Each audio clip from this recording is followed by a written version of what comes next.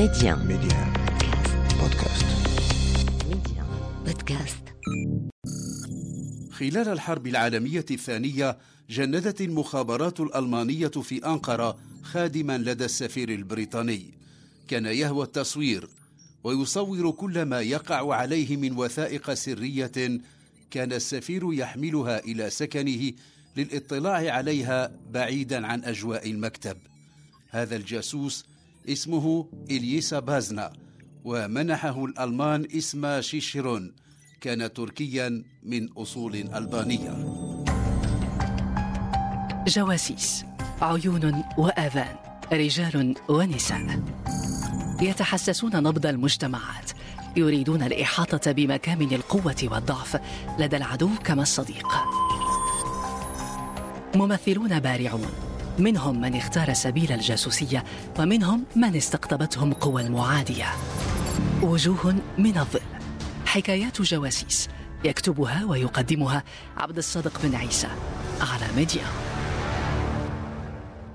شيشرون، عميل ألمانيا النازية.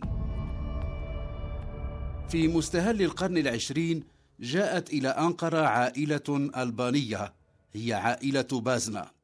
ومهما تكن الدوافع وراء هجرة هذه العائلة الألبانية فإنها كانت تبدو طبيعية في تلك الحقبة.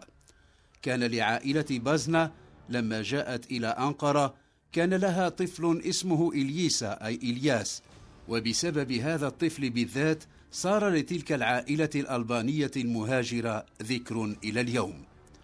ولد إلييسا في العام 4900 في بريشتينا، وهي اليوم عاصمة إقليم كوسوفو، وكان والده مدرسا للعقيدة الإسلامية.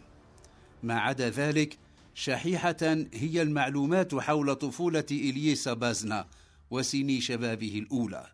ما عرف عنه أنه اشتغل لدى السفير اليوغوسلافي في تركيا، ثم لدى قنصل ألمانيا الذي استغنى عن خدماته لما باغته ذات يوم وهو يقرأ بريده الخاص. كان فضوليا بل شديد الفضول. في العام 42 وهو في 39 التحق خادما لدى السفير البريطاني في تركيا.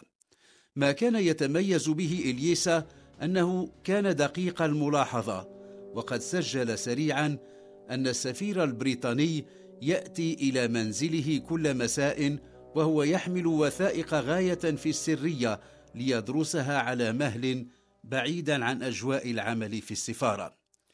وكان التصوير الفوتوغرافي الهواية المفضلة لهذا الرجل التركي ذي الأصول الألبانية، وصار يصور من تلك الوثائق السرية البريطانية كلما أتيحت له الفرصة، ويحتفظ بالصور لنفسه. كذلك كان يفعل حتى 21 من أكتوبر 43 في ذلك اليوم التقى لودفيك مويزش الذي كان ملحقا تجاريا في السفارة الألمانية، ولكنه كان في حقيقته مديرا للمخابرات الألمانية في تركيا. في ذلك اللقاء عرض إلييسا على لودفيك أن يسلمه 56 وثيقة سرية بريطانية لقاء 20,000 جنيه استرليني.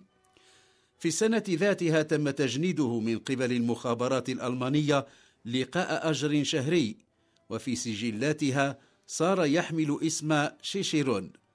ما كان يهم إلييسا بازنا في المقام الأول ما يحصل عليه من مال لقاء ما سيقدمه من معلومات ووثائق. لم يكن جاسوسا محترفا، وليبرر للألمان ما يدفعه إلى التجسس لحسابهم ادعى أن البريطانيين قتلوا والده وأنه لذلك صار يكره بريطانيا، ولم يكن ذلك صحيحا. ولعل الألمان راقبوه عن كثب وأيقنوا أن ما يهمه هو المال، فتعاملوا معه على أساس تمكنه من النفاذ إلى الوثائق السرية التي كان السفير البريطاني يأتي بها إلى مقر إقامته كل مساء. كان العالم يعيش تحت وطأة الحرب العالمية الثانية، وفي ظل الحرب تكون هامة كل معلومة عن العدو. وقد تمكن شيشرون جاسوس ألمانيا النازية من أن يحصل على كثير من المعلومات وينقلها إلى الألمان الذين لم يستعملوها. بعد سنوات أصدر لودفيخ كتابا بعنوان قضية شيشرون، تناول فيه قضية العميل إلييسا بازان. في ذلك الكتاب يحلل لودفيخ الأسباب التي جعلت ألمانيا النازية لا تستفيد من المعلومات التي وفرها شيشرون. يقول إن المسؤولين في برلين تعاملوا بحذر شديد في البداية مع هذا العميل واعتبروه مصدرا غير موثوق. لاحقا ثبت عجزهم عن التفاهم والانتظام واتخاذ قرارات عملية ملموسة. شملت المعلومات التي وفرها العميل إلييسا بازان العديد من المؤتمرات الدولية، وأيضا آثار الغارات الجوية كتلك التي استهدفت بلويشتي في رومانيا. كان أيضا فيما وفره قوائم بأسماء الأشخاص الذين لهم أهلية النفاذ إلى القضايا والملفات الأشد سرية، وهي البيغوليست، ولكنه عكس ما قيل لم يبعث إلى الألمان بأي معلومة تتعلق بعملية الإنزال التي قام بها الحلفاء على شاطئ النورماندي في فرنسا في 6 يونيو 44 900 وألف. لم يرد في أي من الوثائق التي تسلمها منه الألمان ذكر لتلك العملية الحاسمة التي تمت تحت الاسم الرمزي أوفرلورد. يقول باحثون تناولوا هذه القضية، قضية شيشرون، إن السفير البريطاني في أنقرة نفسه الذي كان شيشرون يتجسس عليه لم يتوصل بأي معلومة عن عملية الإنزال في النورماندي. كانت مصالح المخابرات البريطانية ترى أن إلييسا بازنا به من الغباء ما لا يؤهله ليكون جاسوسا. لعل تقييمهم ذاك هو ما جعلهم لا يتوقعون أن يتعرض السفير للتجسس داخل مقر إقامته.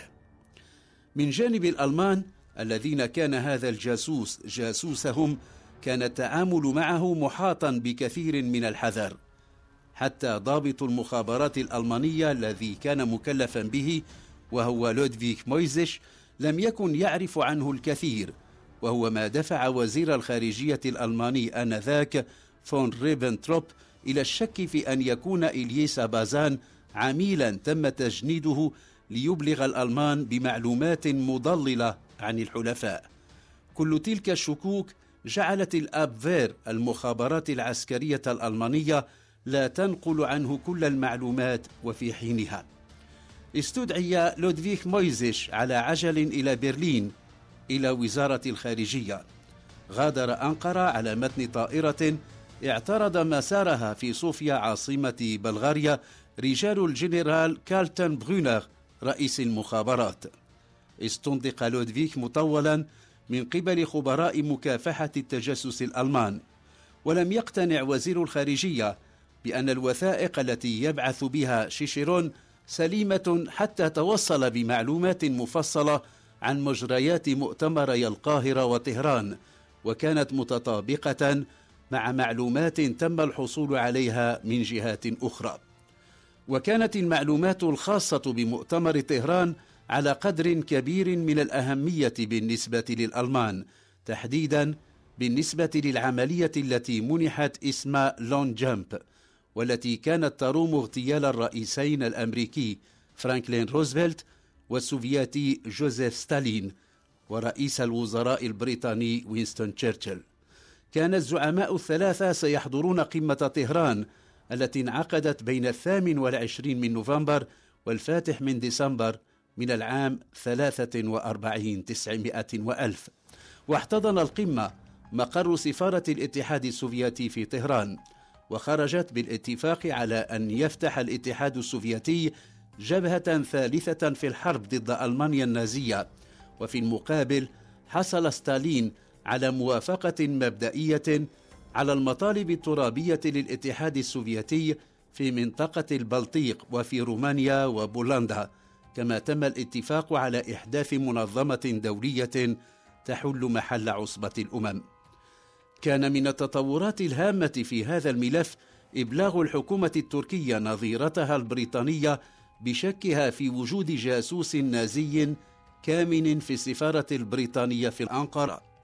مباشرة بعد ذلك أجري تحقيق حول إلييسا بازنا، كما تم تركيب جهاز جديد للإنذار، وجرت محاولة غير مثمرة لضبط بازنا متلبسا بتسليم وثائق. كان إلييسا بازنا حاضرا في كل مراحل تركيب جهاز الإنذار، وعلم كيف يتم تحييد الجهاز وإعادة تشغيله، ولذلك استطاع الاستمرار في أعماله التجسسية. في مطلع فبراير من العام 44 توقف شيشرون عن بيع المعلومات لألمانيا، وبعد شهر أو نحو شهر من ذلك ترك السفارة البريطانية. الحرب مستمرة ويتعين إيجاد بديل عن شيشرون. قام لودفيك مويزيش بتوظيف سكرتيرة في مكتبه هي ابنة قنصل ألماني سابق في بومباي بالهند، ولكنها كانت عصابية. ما لم يكن يعلمه لودفيك أن نيل كاب ابنة القنصل الألماني السابق التي أمضت معظم سنوات شبابها في بلدان ناطقة بالإنجليزية كانت عميلة للمخابرات البريطانية، جندتها ووضعتها في طريق رئيس المخابرات الألمانية في تركيا. سيثبت ذلك بالدليل القاطع في أبريل من العام 44 عندما تركت السفارة وأبلغت السفارة البريطانية بأن إلييسا بازنا كان عميلا للمخابرات الألمانية.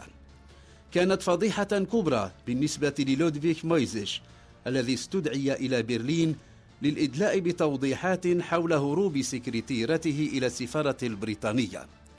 أجل السفر عدة مرات، كان يعي أنه في هذه القضية قد يواجه حكما بالإعدام، ولذلك أجل السفر إلى ألمانيا. بعد أن انتهت الحرب بهزيمة ألمانيا النازية ومن كانوا في صفها، أجرى البريطانيون عملية تقييم للآثار التي كانت للمعلومات التي كان الجاسوس شيشرون يسربها من مكتب السفير البريطاني في أنقرة.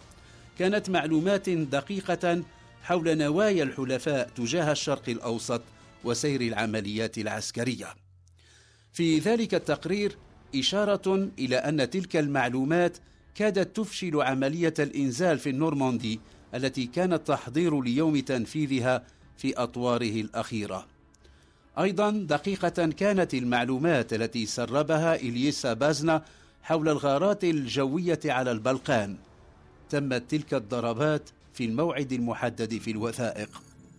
بعد الحرب تم التحقيق مع إلييسا حول جرائم الحرب التي اقترفها النازيون، ولكنه لم يتهم قط بالتجسس.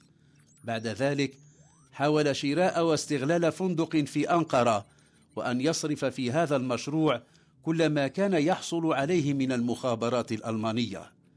كانت صدمته كبيرة، لقد اكتشف أن كل تلك الأموال التي ادخرها لهذه اللحظة من عمره كانت من أوراق نقدية زائفة.